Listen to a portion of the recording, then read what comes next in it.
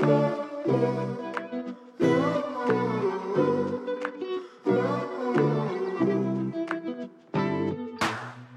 and welcome to Have You Got Your Shit Together with me, Caitlin O'Ryan, the podcast that celebrates not having your shit together. On today's episode, we have Leyla Reynolds. Leyla is an illustrator, curator and organiser in the trade union movement. She's worked with clients including BBC, Greater London Assembly and Tate. Her work has been exhibited at the V&A, and as part of her work she has appeared on numerous panels, chaired live events and debated on national TV. As well as this, she was a founding member of Galdem magazine, an award-winning media company committed to sharing the perspectives of people of colour from marginalised genders. She was the art director there until 2019 and now works as a freelance illustrator, producer and curator. Ever since we've met, I've found Leyla to be incredibly smart, principled, witty and inspiring, and I'm so pleased she's agreed to come onto this podcast. Can't wait for you to meet her.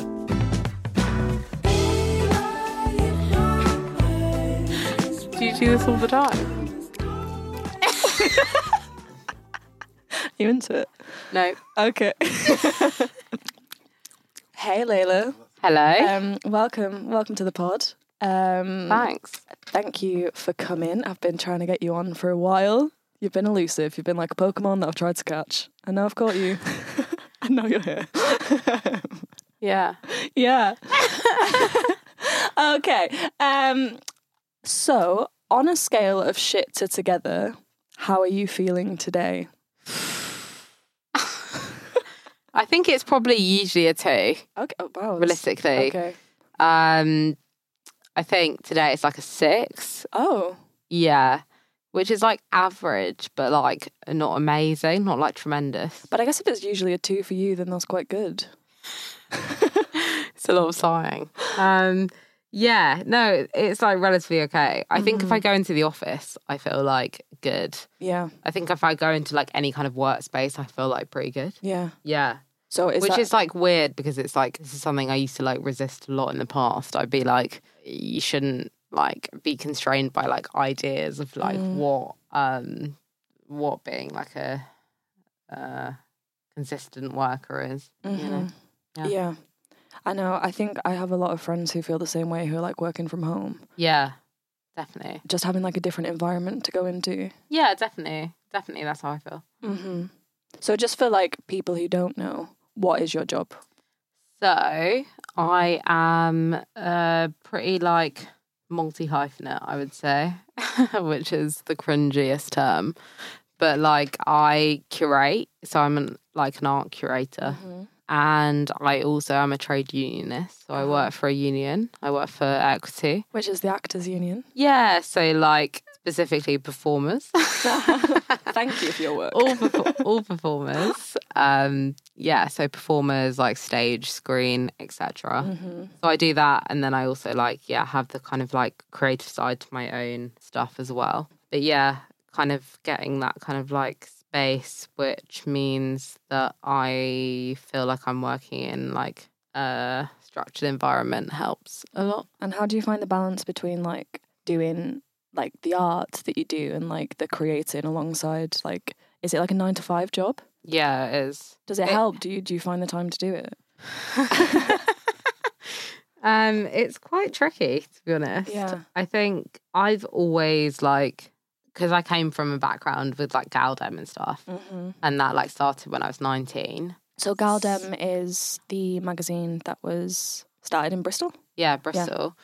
So I was in my second year of uni, and I was, literally 19. And that was, 8 years ago now. That kind of kicked off on like keeping everything afloat at the same time, like loads of different things at the same time. So I don't think I've ever had I've had like a couple of periods, but like, they were quite short, where I was able to like, juggling all these different things at the same time, basically. Wow. So I'm quite used to doing that. Yeah. Which is like not the best thing in the world for your mental health, but it's what I'm used to. Yeah. It's weird. I always remember my dad saying to me, like, if you want to get a job done, give it to a busy man. Because, like, I have free time when I'm not working as an actor, and I feel like I should be fucking writing plays constantly and, like, achieving. And actually I find it harder when I don't have Yeah. the 9 to 5 of like going to drama school or... I'm always really interested in like your kind of schedule. Oh, really? Which is like probably not what this is about, but because like I'm sure that you like work for like periods and then don't. Yeah. How's that feel? Rough, let me tell you, Leyla. Yeah. Thanks for having me on your podcast. Sorry. No, I'll answer. No, it's hard. It's weird. And I always remember listening to the Two Shot podcast, which is like an actor's podcast. And I can't remember who said it on it, but someone said, being an actor isn't actually about when you have the job, it's about managing to cope when you're out of the job. Yeah. And maintaining your mental health. And did it feel weird like the first time that happened? Being out of work? Yeah. Yeah. Yeah, because I'd come from, so I went to drama school, which was, it was more than 9 to 5. You'd get up at like 7:30 to get in for like 8 and you'd finish at 6:30. Yeah. And that was every single day. So like Monday to Friday. So whilst like my mates were at university and doing like freshers and shit like that, we didn't have that because that's mad. Yeah. That's so different. It was very like vocational. So you'd go in Monday to Friday, you'd go out on Friday night, Saturday night, then back in. And that was for 3 years and it was super intense. So then to kind of, it felt like being at school. So to then be plopped out of that into the real world where there's no confirmation that you are going to get a job on the other side of it. I guess that's like with everything, but I mean specifically with acting. Yeah, 100%. It's not even on talent, it's on luck and opportunity and whether things align at the right time. So leaving that and coming to London was like overwhelming, and what I've found the hardest has been trying to find some semblance of structure. Yeah. And, having jobs and stuff. Do you think you've got it now? No. No, I don't. And it's something that I'm like constantly chasing. And doing this podcast, me and Ant were both saying this the other day, because especially for like self-employment life, like this is like a sense of purpose and and what would you say, Ant? Join us. It's like, so I went back to university as a mature student. Something I never thought I'd ever do, and achieved a really good grade and did all the things I wanted to do, and then had this structure for like 3 years that I never thought I'd ever have, and you had to meet deadlines, and it was like the kind of push that I needed, because I'd had a few years where I've been like being freelance and not sure where I wanted to go, and music's like a tough game. So doing music production, and you get the highs and then you get the lows. Yeah. Which is fine, but when you're at the lows and then you've changed a project and all your things in your life are different and you're comparing yourself to different people, it's really hard to get back up. So that gave me the structure. And this podcast is so similar to that because, okay, I'm just recording it and editing it, but it just gives you that extra bit of like, okay, we've got this big project and we're going to fucking make it happen. Yeah. And we're going to meet some great people. I want to ask more questions. No, I mean, you can listen. It's a conversation. No, it's a conversation. This is what it is. Like, how do you guys know each other? Me and Anne go way back to about 5 months ago. Cool. We met on my last shift, I think. So I moved house. Yeah, what? Yeah, I moved house, and I was like, I feel completely lost at the moment, and I was in between series, and I was like, I just need something that's like grounding, and I'd moved to a completely new area, and I was like, what's going to help me get to know people? Yeah. Work in a coffee shop. You'll get to like talk to people, and I really enjoyed it. You met that. Anyway, and I'd kind of had this idea for this podcast for like 3 years, and ironically it's called Have You Got Your Shit Together? Why did you not do it for... Because I hadn't got my shit together enough to do it, and because I had the idea but I had absolutely no idea how to bring it about. And then in a chat with Anne, he was kind of like, I'm looking to kind of make a podcast and edit it, and I was like, well, funny you should say that because I have a podcast good to go. And then he's like, yeah, fuck it, let's do it. And then it's kind of started from there, and it's just been great. It's been so good for my mental health. And the beauty of the conversation is that it's just been so pleasant having people come in and just being like open with us and having really honest conversation with us, and like it's made us feel more sane because we're all just kind of struggling through together. So that's our bio. What's yours? I love it. I'll wait till I get a question. Yeah, that's fine. Moving on. Okay, so on that then, what does having your shit together mean to you? Like, what does that look like? Oh God, it's such a difficult question Because I feel like when I think of someone who has their shit together, it's like always like stereotypes of having their shit together. Yeah. And it's always like someone who's like kind of stuff that I don't necessarily value in my own life. So Which like, is mad, isn't it? I feel yeah, the same. yeah. So it's like probably wealthy, probably like owns a house or is on their way to owning a house. Yeah. Like just seems quite tidy, like not messy, all of this stuff, like kind of just very like classical stereotypes of like having your shit together. Yeah. I'd say. But I think that's not necessarily what I value, but that's kind of what comes across to me. But it's and I funny think is- that's an insecurity thing. Yeah, That's all it is. But also it's because it's what's been drilled into us for a Yeah. really long time. I had this thought the other day. I was talking to my housemate and we were both like, we've just like decided that we're going to have kids at some point, but like we don't actually know whether we want them. And it's just this inevitable thing that at some point we will want kids. So they're kind of there and but actually I don't really want that. So that's been Yeah. fed into my psyche at some point. And yeah, and it's not the thing that will actually make you happy. I think it's also like the terror of like you keep seeing people of your age bracket doing like similar things. Yeah. And you're like, I didn't ever realise that this was necessarily going to happen. So like loads of people from my school, for instance, have got like big families now. Wow, big families. Well, like Popping a them couple of kids. A Do couple you know of what I mean? kids? I'm not even joking. Oh my like God. a couple of kids. Wow. And they look really happy and content. Yeah. But they look happy and content. Yeah. Yeah. I mean, that's not necessarily what I want, but like they do seem like put together, which is another thing. So have you ever thought like what it means to you then? Um, What might like an alternative version of that be? It's God, this all seems really vapid It's when I'm okay. saying it. But it's always been, I think, if I look deep down, it's always been like success. Yeah. Which kind of seems intrinsically tied to capitalism and just being really like successful in that sense. But do you think Which is what I've always cared about. right Always. success Yeah. or fulfillment? Because I think those two are different things. Achievement. Which again, I was homeschooled for like a year. right. A year, like 3 months. Mm-hmm. So I moved from London to Suffolk when I was like 10, 11. And my mum tried to homeschool me and I stopped doing any work. I stopped doing anything. Because like a lack of motivation. Well, there was no competition You thrive in a competitive environment. to be had. Wow, fair, yeah. And she was like, oh my God, like what's happened to this girl? Like Oh she my used to be so God. driven. Yeah, Like yeah. she used to be so like, into But work. I think that's like so relatable to so many people. Like, Yeah. that definitely kind of fear of. I think I'm pushed forward through fear of failure, which I guess is a similar thing. It's like Yeah. and if I see someone else doing well, it not necessarily competitive, but it also just encourages me because I want to be like that, or Yeah. I think, And when there's a lack of that, yeah. it's kind of hard to motivate yourself. Yeah, totally agree. Yeah. I don't think it's inherently bad, but yeah, I prefer that not to be the case for me Wow. as a child. Oh well. But yeah. Yeah.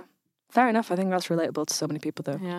Okay, so an object that makes you feel like you've got your shit together. Yeah. And why? This is really boring. That's fine. What would yours be, by the way? I actually don't know. It changes, but I think at the moment it's like a journal Yeah, that's and a like good one. doing morning pages. Oh my God, I didn't realise how good journaling was. Because I think the word journaling is very American. So Yeah. I was like, Put off by it. absolutely Fair not. enough. And then I broke up with my ex. Yeah. And then like was going to the park and like having a little write. God. And I was like, wow, this is actually helpful. Yeah, it's so Didn't realise. helpful. 'Cause it's just doing a diary. But it forces you to sit with it and get specific, rather than just being like, I am sad because I am heartbroken. Yeah. You're like, I'm sad because this happened and he said this and I feel like this about it and, And then you're done. and then you're done and it's out Yeah, and it's actually you're not. It's that classic thing of like, I did this so much. Like on your iPhone notes, write in the message that you're going to send Yeah. them. Don't fucking send it. Did you ever That's do just that? for you. Oh yeah, like my Yeah. notes is made up of like fucking text messages that should never be sent, and they haven't been sent. But the act of like doing it and like releasing it from yourself Yeah. is very like, Yeah. My best mate was like, I've sent a letter to every ex I've ever had. I actually sent it. And I was like, I don't agree. I don't think you should have done that. I just think you'll regret it. But also, like, the last line is like, don't reply to this. It's like, this is just all my thoughts. So it's just What do you kind of think? you loading onto them. It's not consensual, is it? comment. Yeah, I mean, It's a little bit wow. Yeah. it's just... I don't get why. So I Closure. would say, yeah, for closure, but But it's how also is that closure when it's you sent it? It's you laying your shit out, isn't it? Yeah. And then by saying It's don't quite, reply. It's quite passive aggressive though, isn't it? Well, It's like Don't diss my I guess it best depends. mate. Like, it depends on the circumstances of the breakup. Yeah. If you feel like you have had loads of realizations since being out of it, but then I think you have to ask yourself, who's it actually for? Because actually, Yeah. is the act of you just writing it enough because you've kind of put your thoughts together? What are you wanting from it? Well, that's what I think. And also, if you're saying don't reply, like, what are you wanting from it? Are you just wanting to make them feel like shit? Or Well, that's what I think. Like, are need you to saying have a don't reply, reason. but secretly want them to reply? In which Yeah, case, maybe. is a trick and it's not fair. Yeah, true. I don't know. It's interesting though. But yeah, because I've been want to write a letter. I've never sent it. But again, it was just like a processing thing. Yeah. And thank fuck I haven't sent them, because especially when you come out of a breakup, there's loads of realizations that happen. So you might, after 2 months later, you might feel one way about it. Yeah. Another 2 months, you might feel another way about it. Another 6 months, you might be like, oh, I actually feel nothing. And that letter will have been sent at a time where you're not going to always feel like that. And actually, there's something about trying to maintain Totally agree. some kind of control. Yeah, totally I don't agree. know. Totally agree. That's kind of my thoughts on that. I think just like putting as like as few things as possible in written form. Yeah. And Yeah, so I it's- brought a fob. Fob. I'm really embarrassed. Like, this is what I always thought, like, as soon as you asked me, like, ages ago, when we were going to come on the podcast before. But it represents a lot. What's on the... I don't actually know what a fob is. Gets me into places. Gets you into places. At work. So, Nice. like, if I don't have this, then I'm asking for permission. Yeah. I'm WhatsApping. I'm Yeah, being, yeah. like, knocking on windows. Which you'd never want. And this, like, empowers me. And it's so small. So small but effective. So effective. It's not a deep one, but it's a true one. I would say. where does it let you into? Work? To doors. Into doors. Doors and stuff. Special places? Just work. Office. I don't have a fob, so Yeah. I am jealous. It may. Yeah. I basically I notice its absence when I don't have it. Yeah. And you feel like a child asking for permission. Exactly. Unprofessional. Exactly. Yeah. I'm just like, please, at the Please, windows. If you can imagine that, that's Yeah, I what I'm know. feeling. Well, nice. Thank you for sharing Yeah, your fob. I forget it all the time. Wow. Cool. In this There you go. little IKEA purse, which Yeah. I love. It's very cute.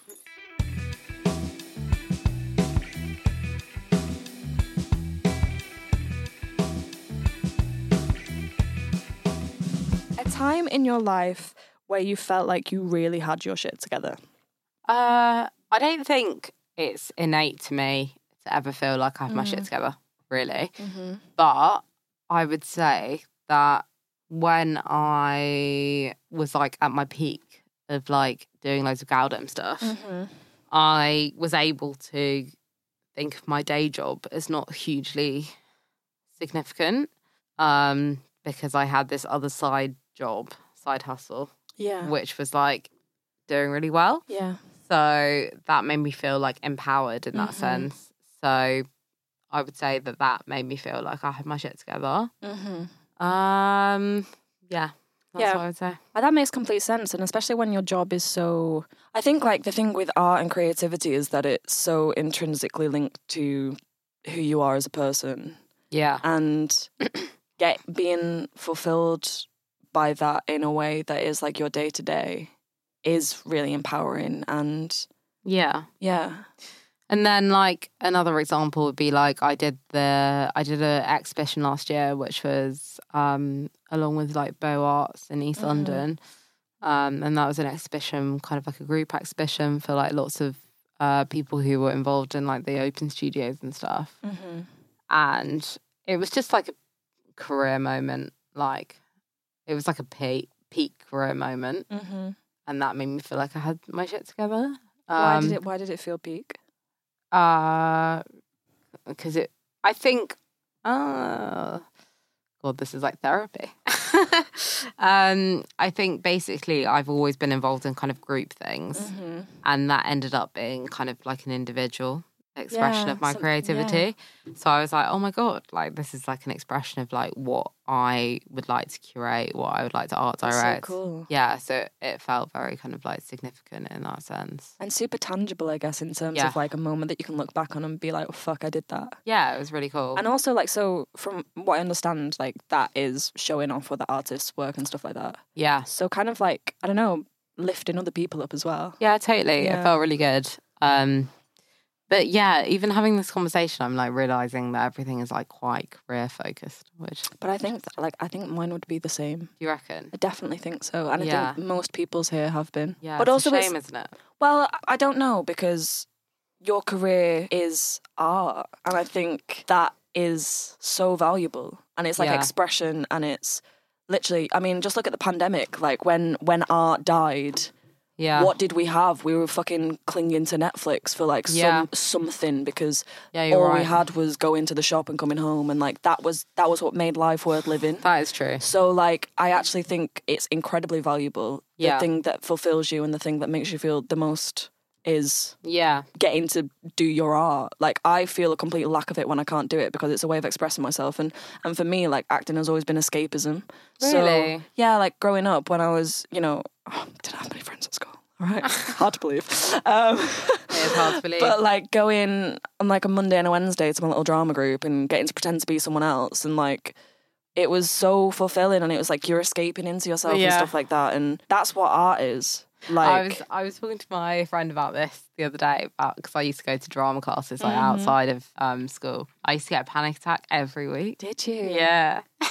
Did you? That's so funny. My head was like I had a migraine every time. Really? Yeah. What, the thought of performing in front of people? Yeah, but like funny. I like was like so thought it was like me. Like I so thought that was like my vibe that I'd do it every week. But like, oh my God, you put yourself headache. through it. How awful. That is mad. Yeah. Do you know what's crazy is I did I did music growing up, and I from the age of year 2 I drummed, right?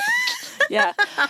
And I used to like love it, but whenever it came to performing in front of people, I'd cry. Oh my God. Because I was so scared of doing it in front of people. Like singing. Yeah. Fucking hated singing in front of people. I really, I love to sing. So, wow, you've got a mic. Hit it. I will. But no, I was the same though. Like and it was so weird, because I remember like in order to progress in drumming, you'd have to go and do your like, what would it be, your levels or whatever, I don't know. But each night before it, I'd like sit up and I'd cry to my mum and dad. And my mum was like, I don't get it, because you can get up on stage as a little 8-year-old. You can get up onto the Olivier stage and you can do a soliloquy. You can't sing. But you can't drum a little 4x4 beat in front of Alan, who's like judging you. But it was true, and I always kind of said it was because acting is being someone else, whereas like music is so always say this, but I don't believe it. I mean, it depends who you're playing, doesn't it? Yeah. But music felt so exposing, and it's so obvious to tell if anyone can sing, and it's so obvious to tell if someone can't drum in time. But like acting is subjective, and I guess this, I guess I was hiding behind that. But yeah, it's funny, isn't it? Just like how one thing empowers one person, and the other, like, it completely kind of terrifies them. I once did I'd done like a summer school, like a drama summer school. Wow, so you were semi-professional. Semi-professional. That's what I would say. I'd be like a junior equity member. I was doing like a summer school, and I decided I wanted to be like on the back row, because I like wasn't enjoying it that much. Right, okay. And then my mum came to watch me, and she cried. She was like, "You should have been on the front." Cried because she was proud? She cried because she was upset that I wasn't the limelight. Wow. Okay. That's a pushy parent for you. Wow. Well, how differently your path could have turned. Yeah, could have been that. God, yeah. That's interesting. From real. Okay, a time in your life where you felt like you didn't have your shit together. Didn't have my shit together. Oh God, trying to think of one of the like many 15 occasions.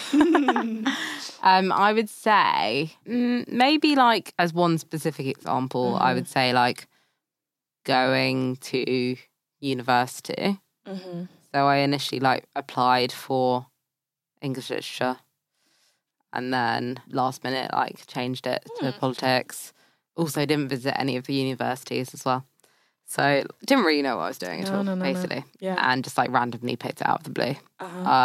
And I remember like on the day, like visiting Bristol University, like leaving my mum in a random hotel and like being like, I'm going to be never coming home again. Oh my gosh. Wow. So I mean, you landed on your feet with Bristol. It's so cool. Yeah, Bristol was like a lucky, I think it was like a lucky choice. Yeah. But I think I didn't know what I was doing and it was like a big stroke of luck that I managed to meet the people that I did. Yeah. Obviously, like, Galdem was like a random stroke of luck and like all of this. Yeah. But I didn't have a clue what I was doing. What was it that made you change from English lit to politics? It's a bit of a confusing one. Basically, I just felt like I was really good at English literature. Don't need it, mate. So I was like, I want to experience something new. Yeah, fair. Which is the cockiness of an 18-year-old, basically. Did you ever regret that? Yeah. Did you? Yeah, I tried to change back. Did you? Why? Yeah. Because I hated politics. Well, it was international relations and like it was all really complex and like felt quite lame. But they didn't let me change back. Right. So yeah. Yeah. I had to stay with politics. God. So it was really dry as well. Like it was it was quite a conservative course. Like Bristol University is conservative in general. Right. So like none of it's quite like. So I ended up for my dissertation. It was all about the Black British arts movement and like the 1980s and like how that was all politicized. But that was a real struggle to get like heard. I had to go to the history of art department. All of this. Like I had to like. It wasn't accepted by the politics area. Yeah. So yeah. So how was it that you got involved in Galdem then? Were they all on your course? So there was a group at Bristol Uni which was University of Bristol Women of Colour. And it had just been set up in like 2015, I think. And it was just to like have some like solidarity between like women of colour at Bristol Uni, which was severely lacking. And I went to like one meeting, I think. It was quite disorientated, quite unfocused. And then I think Liv, who is the founder of Galdem, she kind of was at that meeting and like decided there needed to be something different. Wow. And she posted on the wall of that group on Facebook being like, I'm thinking of starting this thing. Yeah. And I replied because basically I'd always done loads of illustration and I was considering doing illustration as a career.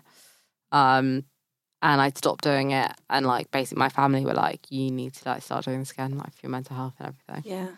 So I ended up replying to the post being like, hi, if you want any illustration or anything, I'd be up for getting involved. Yeah. And she was like, yeah, totally. And then we met up in the Arts and Social Sciences Library. And I think I was the first person that she met. Wow. And yeah, I just went from there really. Yeah. Yeah.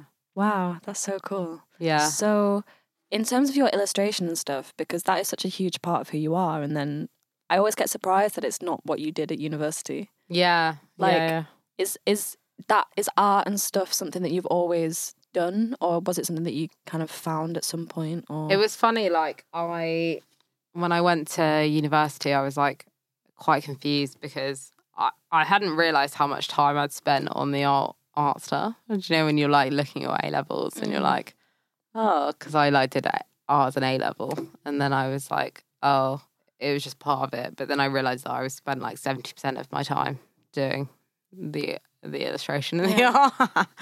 So like when I went off to study politics, I was like, oh, I've got nothing.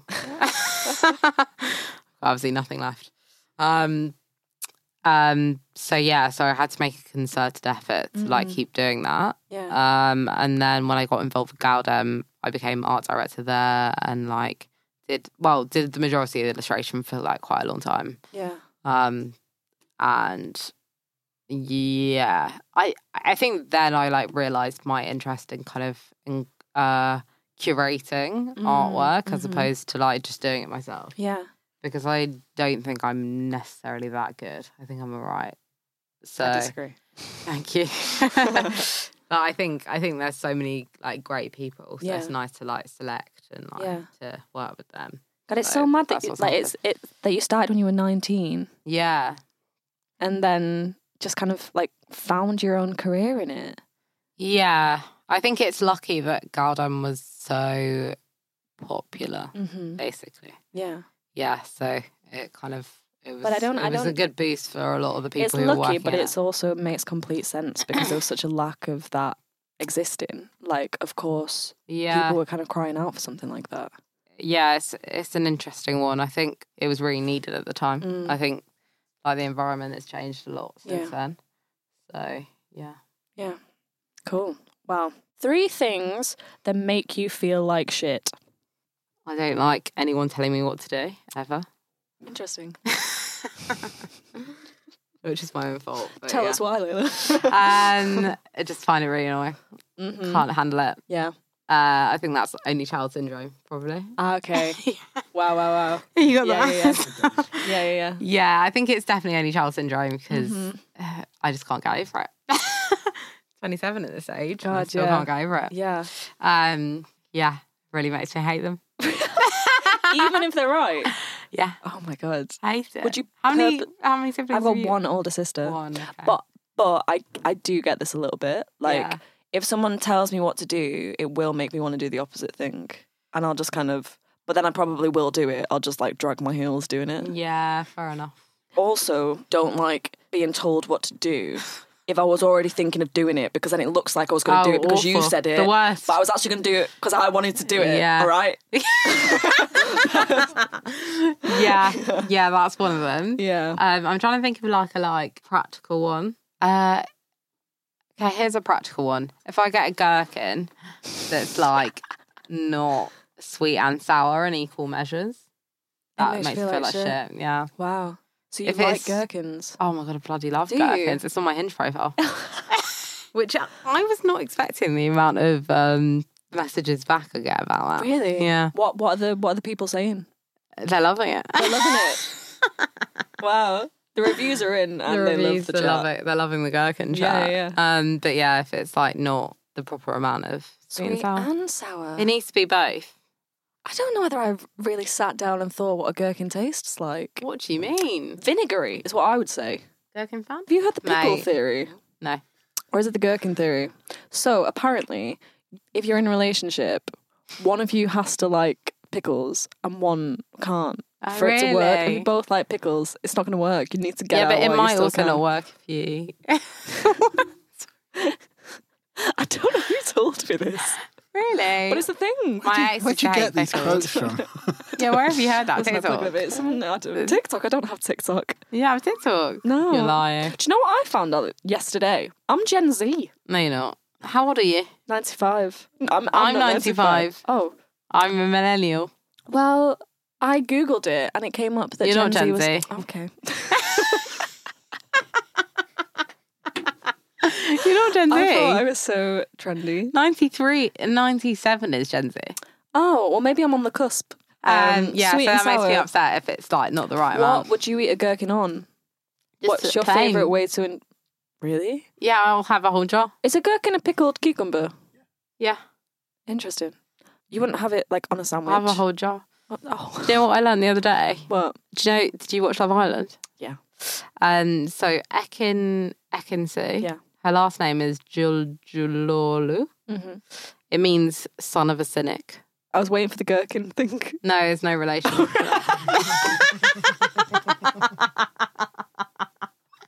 Son of a cynic? Yeah. Ekin, son of a cynic? Yeah, I feel like you should put that out. Okay. Your third thing that makes you feel like shit. When someone tells me something that I've already told them.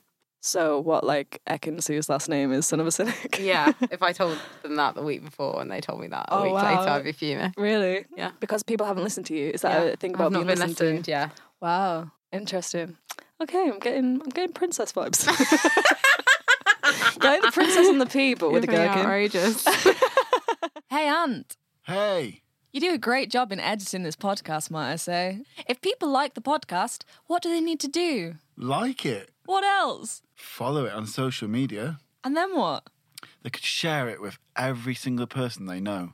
Thanks, Ant. You can go back to your corner now. Bye. 3 things that make you feel like the shit. Oh my God, 3. So I'm just going to think about like recent times. Mm-hmm. So when I was on that TUC We Demand Better march, that was fucking great. Yeah. So like feeling like you're part of some kind of collective action. So just for context, what was that? So a couple of months ago, or like a month or so ago, there was the Trade Union Congress's We Demand Better march, which was like a kind of congregation of like a bunch of different unions to demand better from the government on the cost of living crisis. And I attended that and it just felt really good for like a load of people to be And I guess just enjoying. like channeling and feeling like you're kind of Well, I doing think something with it. I think if you're not engaged in kind of like anything political, like in terms of a group, you can feel really kind of like listless and feel like, oh, all of it's going to shit. Yeah. But the reality is like there's a lot you can do. So that felt really like positive and felt like we were kind of bringing about some kind of change and some kind of action. Yeah. Or at least encouraging each other to like go about and do stuff. Yeah. So that made me feel really good. Made me feel like the shit. Yeah. Yeah. That makes sense. And I guess when at the moment when it does feel so overwhelmingly shit. Yeah. Like, and it is so easy to feel apathetic and to feel like there's just no hope. But something like that, you see how many people are angry and you see how many people are like fighting for it also. And there's something reassuring in it. I think you can often see like people be like complaining on Twitter or whatever and being like, oh, it's all going to shit. But like there's a lot you can do, basically. Yeah. That's cool. Yeah. Okay. So that made me feel great. If I've dedicated like a huge day, like this is on a personal level as opposed to like the solidarity stuff that I was talking about just now, but like if I've spent like a day like working on some artwork or creating something, that's like a real like kind of mental health like like a pillar for me. So yeah, working on something creative like that all day will make me feel great, make me feel like the shit. Do you still find that your art is something that you do just for you, or has it tended to become something that you've been it's attached to like getting paid and that sort of stuff? It goes through patches. I think now, because I've concentrated a lot of my creative efforts into curating, I can kind of do the illustrative stuff myself for myself. But I think because it's always hard to motivate yourself, sometimes like the money can be a good motivator. For sure. But yeah, like I think it's always good. I think there's something about like how kind of every person is an artist or something. They just like need to like figure out how to get back to that place. And I think a lot of people are afraid of like the outcomes, but like the reality is like it's all gonna be helpful for you. Yeah. And there's something amazing about starting the day off with nothing and finishing it with something. Yeah, totally. To show for it. Totally. That's such a good way to think about it. Yeah. Okay. One more. Like making sure that I'm being as good a friend and kind of person that people know as possible. Yeah. Yeah. So kind of fulfilling my obligations as someone that people know. Yeah. And what's that look like? Just like not letting people down, which like I do all the time. But like when I don't, I feel good about that. Yeah. Something that makes you lose your shit in a positive and a negative way. I feel like Mick Lynch right now makes me lose my shit. He's just doing everything that like Keir Starmer should be doing. Such a great leader for the Labour movement. I'm obsessed with him and such a good speaker. And like, it's just nice to hear like a working class voice like represent things that have been so unrepresented for years in British politics. He makes me lose my shit. I'm obsessed. Really? That's all I watch on TikTok. Just like little clips of him. So I'm obsessed with him. Mm-hmm. What doesn't make me lose my shit, or makes me lose my shit in a bad way? I can't even say like the opposite. I can't even say like Rishi and Liz Truss, because it's so kind of like what we've had for years. Exactly. It's the status quo. Yeah. Kind of the reaction to him, I would say. I would say like the media, like not asking why are the profits, why are the profits not being redistributed amongst the workers? That's like the only question. And the way it's being framed is there aren't enough profits, or there's not enough money to like put out to these people. Like it's a bare minimum, like essentials conversation, and the reality is that's being misrepresented. So like every time I hear that conversation on Newsnight or hear that on BBC News, it fucks me off. Yeah. So And because what gets brought into the conversation is like, well, doctors don't get paid this, or like it's mad. But the reality is that the money is being concentrated somewhere. Yeah. Like the money exists. Yeah. Yeah. So it makes me fume. Yeah. And also like people should just be asking for more generally. Yeah. Like rather than thinking that they're asking for too much. Like this is the bare minimum. Everyone should be supporting that and thinking if it's possible for them. Yeah. Their union is strong enough. Yeah. Like it's almost like a jealousy, isn't it? I've heard on the radio people complaining about it and being it's like, a well, I jealousy. don't get this, and you know, I just have to like muddle through and stuff like that. And it's like, well, sorry for you. I'm fascinated to think like what that mentality is, because it's definitely like what my grandma thinks. Like it's definitely like a kind of working class mentality But for some like people. if I've suffered, then we should should all have to suffer, suffer. yeah. Like that's what it is. Yeah. And I guess it's like not being able to see an alternative and to visualize what that might look like, and to think that it might be possible for them, and not also kind of that thing of you ought to be grateful for what you have and not wanting to rock the boat. Yeah. And yeah, I think it's all tied up in that, and being worried to ask for more. completely. So yeah, it makes me really fume when like the media like buys into that. Well, they do all the time because they're funded by people who benefit from it. Absolutely. So, yeah, so that makes me really annoyed. Good answer.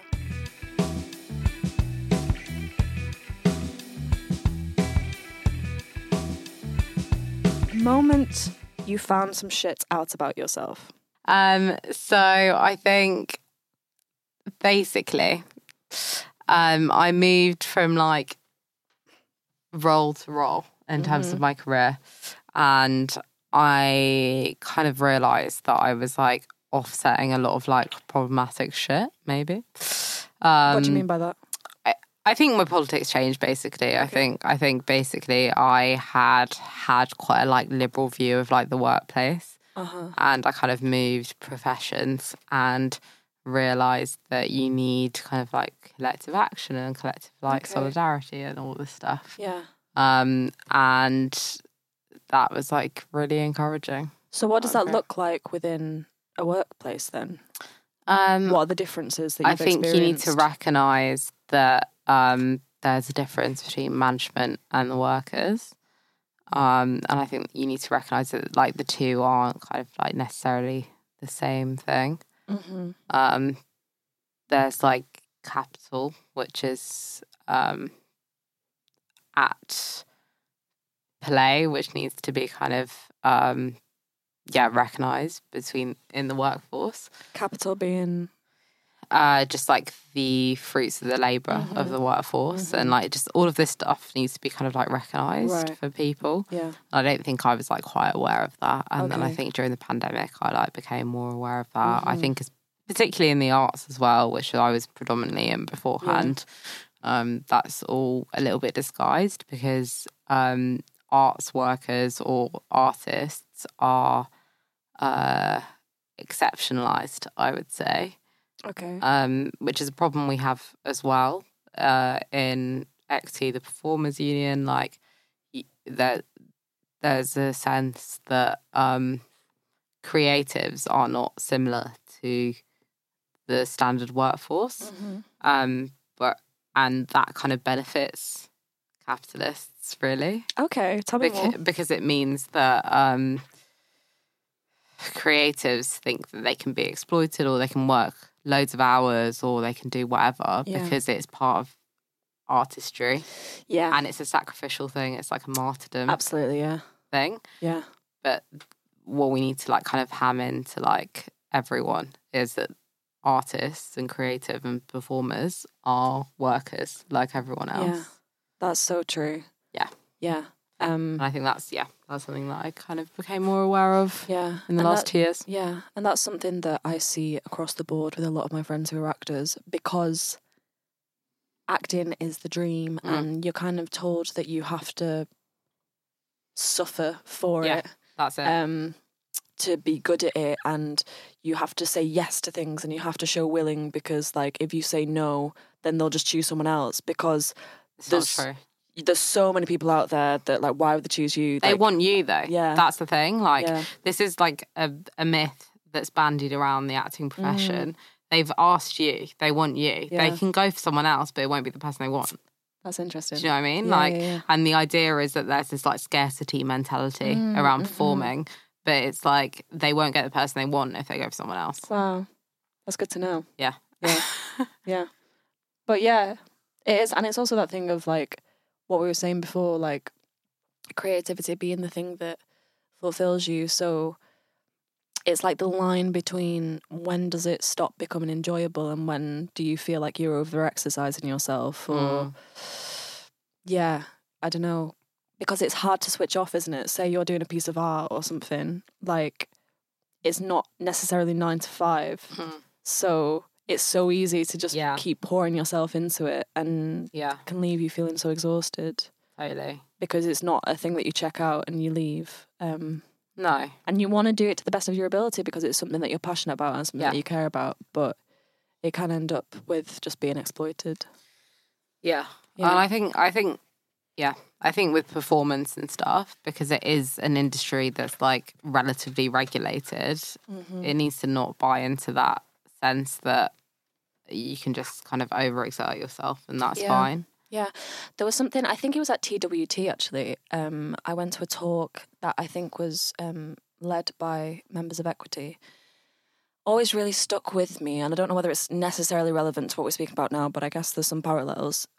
Was, for example, when you look at a theatre space, and they found this a lot during COVID, of how the performers were treated in comparison to how the workforce were treated, so like the stewards and the people who work on the bar and stuff like that. And the actors were kind of treated better. Yeah. And I guess across the board they are. This is even without COVID, but they're treated with more respect, and they are the performers and they're the people who come onto the stage and stuff like that. And everyone else kind of gets fucked over by working ridiculous hours. I mean, I have a friend who's doing 8 shows a week working as a steward, and he's exhausted by it.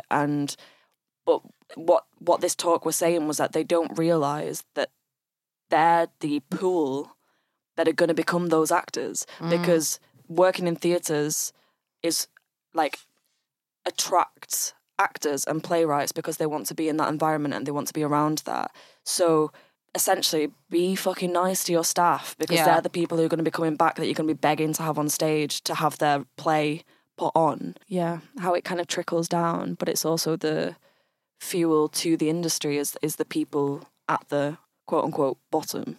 Who well, it's kind of like similar to like how the RMT strikes being talked about, like everyone being like, oh, well, train drivers get like, well, they're using like inflated numbers, but like around 60k. Yeah. And it's like, this strike is not about the train drivers. It's about like, it's like about the cleaners. It's about like everyone like on the rail.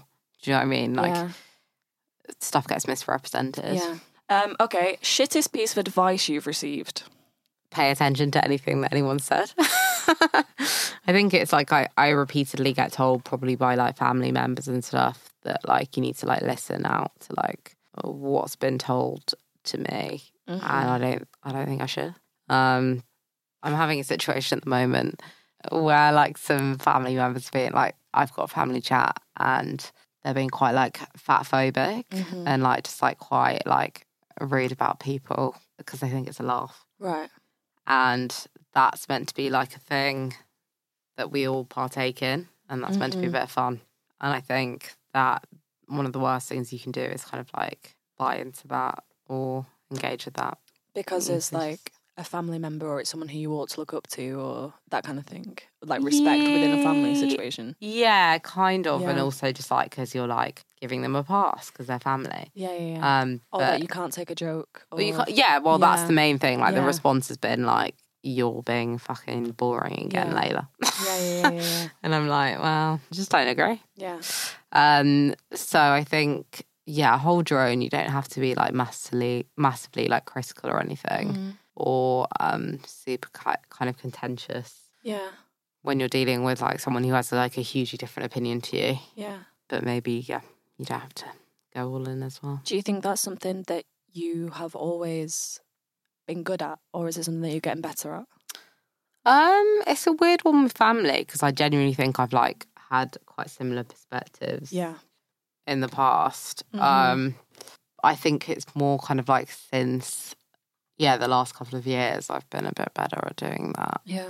But I think so many of us have like just grown so much in our understanding of language and how language is used and stuff like that. Yeah. How do you deal with it? There's different views. Having honest conversations. Yeah. I guess like not going on the attack is like what I've learned. Yeah, definitely. And I think when you have that lit up inside you, it's so easy to just want to fucking go at it. I think I'm quite fortunate in the fact that my family get it. Like, I've always been really lucky with that. I guess when I have felt like that might be like contentious political views, and it's hard, isn't it? Because you want to go in and you want to be like, how the fuck can you think that? Like, here are the facts. Like, come on. Like, what's going on? And actually, that pushes people away and actually makes them double down in what they've done because shame. Because people feel shame. And because they an amazing thing that I listen to, actually, just throw away my podcasts, left, right, centre. I'm such a podcast binger. But Jamila did this podcast with this man, can't remember his name. Just popping in to let you know that I did find out what the podcast was, and it was Jamil's I Way. The episode was Men's Violence Against Women with Dr. Jackson Katz. It's really good. I recommend listening to it. Okay, back to our podcast. Basically, it was in light of Sarah Everard, and he is this man, this American professor of like women's rights, and he talks about it like, because it's so exhausting for women to talk about it, he talks about it really eloquently and like correctly. And one of the things that he said in that is how to have conversations with your lads if they're having like banter that feels sexist, or like how do you call someone out, I think was the question. And he said, don't do it then, because what's going to happen then is they're going to be met with like shame, and what that returns is defensiveness, and they kind of double down on it and stuff like that. But actually, like, recognizing it, mulling it over or whatever, and then taking them to one side at a later date, be that one-to-one, be that, hey man, like, just dropping you a quick message, I think what you said the other day wasn't great, and I think you'd agree that that's not how you want to come across. Didn't want to call you out in front of everyone, just wanted to say it. And then it's kind of, it gives them a time to receive it without feeling like they're being, I guess, shat on in front of people. Yeah, totally. Yeah. I think that kind of comes back to like the previous question as well. Like with my ex, like we had like very different like political views and stuff. And I kind of learned a lot to like just be like, why did you come to that position? Wow, it's hard. Do you know what I mean? Which was something I was never like before. Yeah. And often because you think in relationships that you just want someone who completely aligns with your views. There can be positives in that not happening, because it expands yours. You learn a lot, but also some people are just totally. Okay, shit you wish you'd known sooner. I think that weird hustle culture in the UK that needs to be stamped out immediately. Okay. So what do you mean by that? Which is just like working 24/7, like a culture of presenteeism, which for anyone who's not familiar with that term is like just presenting, which is just showing that you are visibly doing shit all the time. Yeah. And that can be in a traditional workplace office, that can be in freelance culture, that can be on social media. Yeah. It's a real kind of like emphasis on proving your worth, which is intrinsically linked to capitalism. Yeah. And I wish I'd learned sooner that was what that was. And I'm really glad I know that now. Yeah. But that's having come like through it, and I'm still like still experience a lot of those traits, but I'm glad to like kind of pull myself up on that and pull my friends up on that when I see them doing it. Knowing that now, how does it change the way that you behave? I think I just don't allow myself to have a go at myself for like not doing what I worry might not be enough. If that makes any sense. Shame. We return to shame. It's back to the shame question. Yeah. But like also I'll like call my friends out as well. That's really good. Because I think to be honest, like we're kind of weaning ourselves off it a little bit. I think it used to be like a big thing on Twitter like 2017-ish. Yeah. And I think it's calming down now, but I think it still does exist in certain spaces. So we just need to make sure that we're like acknowledging it all the time. Definitely. And my friend kind of calls it toxic positivity. That's it, Not toxic positivity. That's a different thing. Toxic productivity. Okay, cool. And that like chase, looking like you're busy constantly, not resting, like feeling bad if you rest. Like, who am I to rest? It doesn't make you a better person than anyone else. No, it just burns you the fuck out. Yeah. And living with it when you can see it in friends is very exhausting too, because you either acknowledge it and you understand it for what it is, or it kind of triggers that within you and you start to feel like you're lacking and you start to feel like, oh shit, well I should be doing more. Yeah, like, exactly. I think it's a London thing as well. Oh, it's been exacerbated. And because I've said this to friends quite a lot, when I go home to like Oldham, I will rest and I'll have no qualms about it. Like I'll wake up in the morning and I'll be in my pajamas up until like 1 o'clock and I'll just be watching like my favourite TV shows, and by the end of the day I'm like, that was a day well spent. But if that's here, like that never happens in London. I think it is London. I feel a lot of it guilty. I feel like I should be doing something. I feel like I'm wasting my time. I feel like I've missed out, like mad FOMO. Like, yeah, it is the London, like everyone's like in this rat race, and it's, you know, even to the point of like food and eating, and it's always on the go, and it's like no one just stops and just like fucking sits in the moment and eats a sandwich anymore. Which all right. Which is why I think it's important to put like a name on it. Like presenteeism like is the actual name. Yeah. And it's like you're kind of hoping to be congratulated for showing up and for like being or doing too much. Yeah. It's like that's actually a problem. Yeah. So yeah, I wish I'd realised that sooner before I was doing like overwork and that. No, I'm happy I've realised that. Classic thing of like not being able to, you can't pour from an empty cup. No, you can't. Yes. Basically that. You can't pour from an empty vase. You can't add water to a full vase. Something like that. That's a lovely phrase. Thank you so much. I've completely butchered it. Burning your candle at both ends, essentially. Oh, that's a and good then there's one. like nothing left. It's, listen, I'm a quote a day. That's me. Any more quotes? No. I mean, I have other ones, but not relevant. I love that one. But it's that thing of like, you can't pour from an empty vase. Is that even a thing? No, you never say it's not vase. Jug. Cup, probably. Cup. Yeah. Because if your cup's empty, what you're pouring? There's nothing left to pour. There's nothing left to pour, babes. You need to...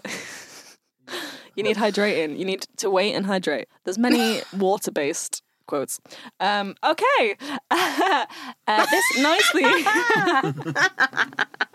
This nicely brings us on to a shit short. Okay. You're looking at me with a blank expression because someone didn't read. I didn't read that they bit. should prepare. So, a shit shot is a photo that might spring to mind, could be on Instagram, could be one you've taken, could be one you're in, that to the outside world would look like you had your shit together, but like you posted it at a time when you felt like you didn't, or you just didn't, basically. I'm looking. So I'm holding some like freshly brewed bread. I don't know if you talk about that. Bread. Is that a sourdough? It's a sourdough. It's a big old heap of sourdough. Was this I look really happy. The sourdough? It's in the pandemic. Of course. So it's like the first couple of weeks into the pandemic. Mm-hmm. Did you do banana bread as well? I didn't do it. Okay, you stopped at the sourdough. To be fair, I didn't bake this. I bought it. Oh, right, you bought it. Yeah, okay. I bought it. Yeah. But I feel like I look like I've got my shit together. Yeah. But I You look very happy with that sourdough. had just been furloughed. Right. And didn't know if I was going to be fired. And yeah, it was all going to shit.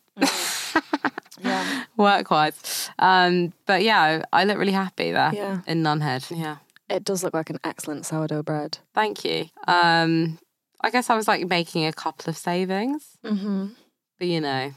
That's a good one. Thanks. Yeah.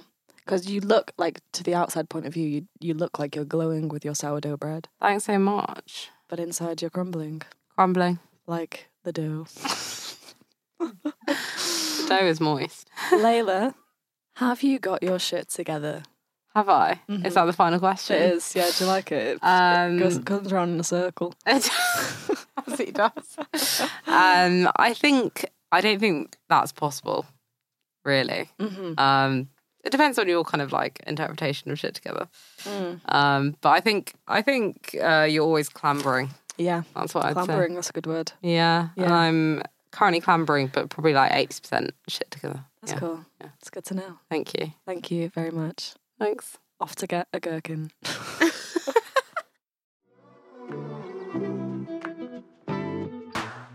Thank you so much for listening to this episode of the podcast. This podcast is produced by Ant Hickman. The artwork is produced by Tim Saunders and the photography is by Patch Bell. A massive thank you to Cassia for letting us use their song Slow. See you on the next episode of Have You Got Your Shit Together? Now and then I'm just a little bit low. I always try to lose my mind in a conversation with you.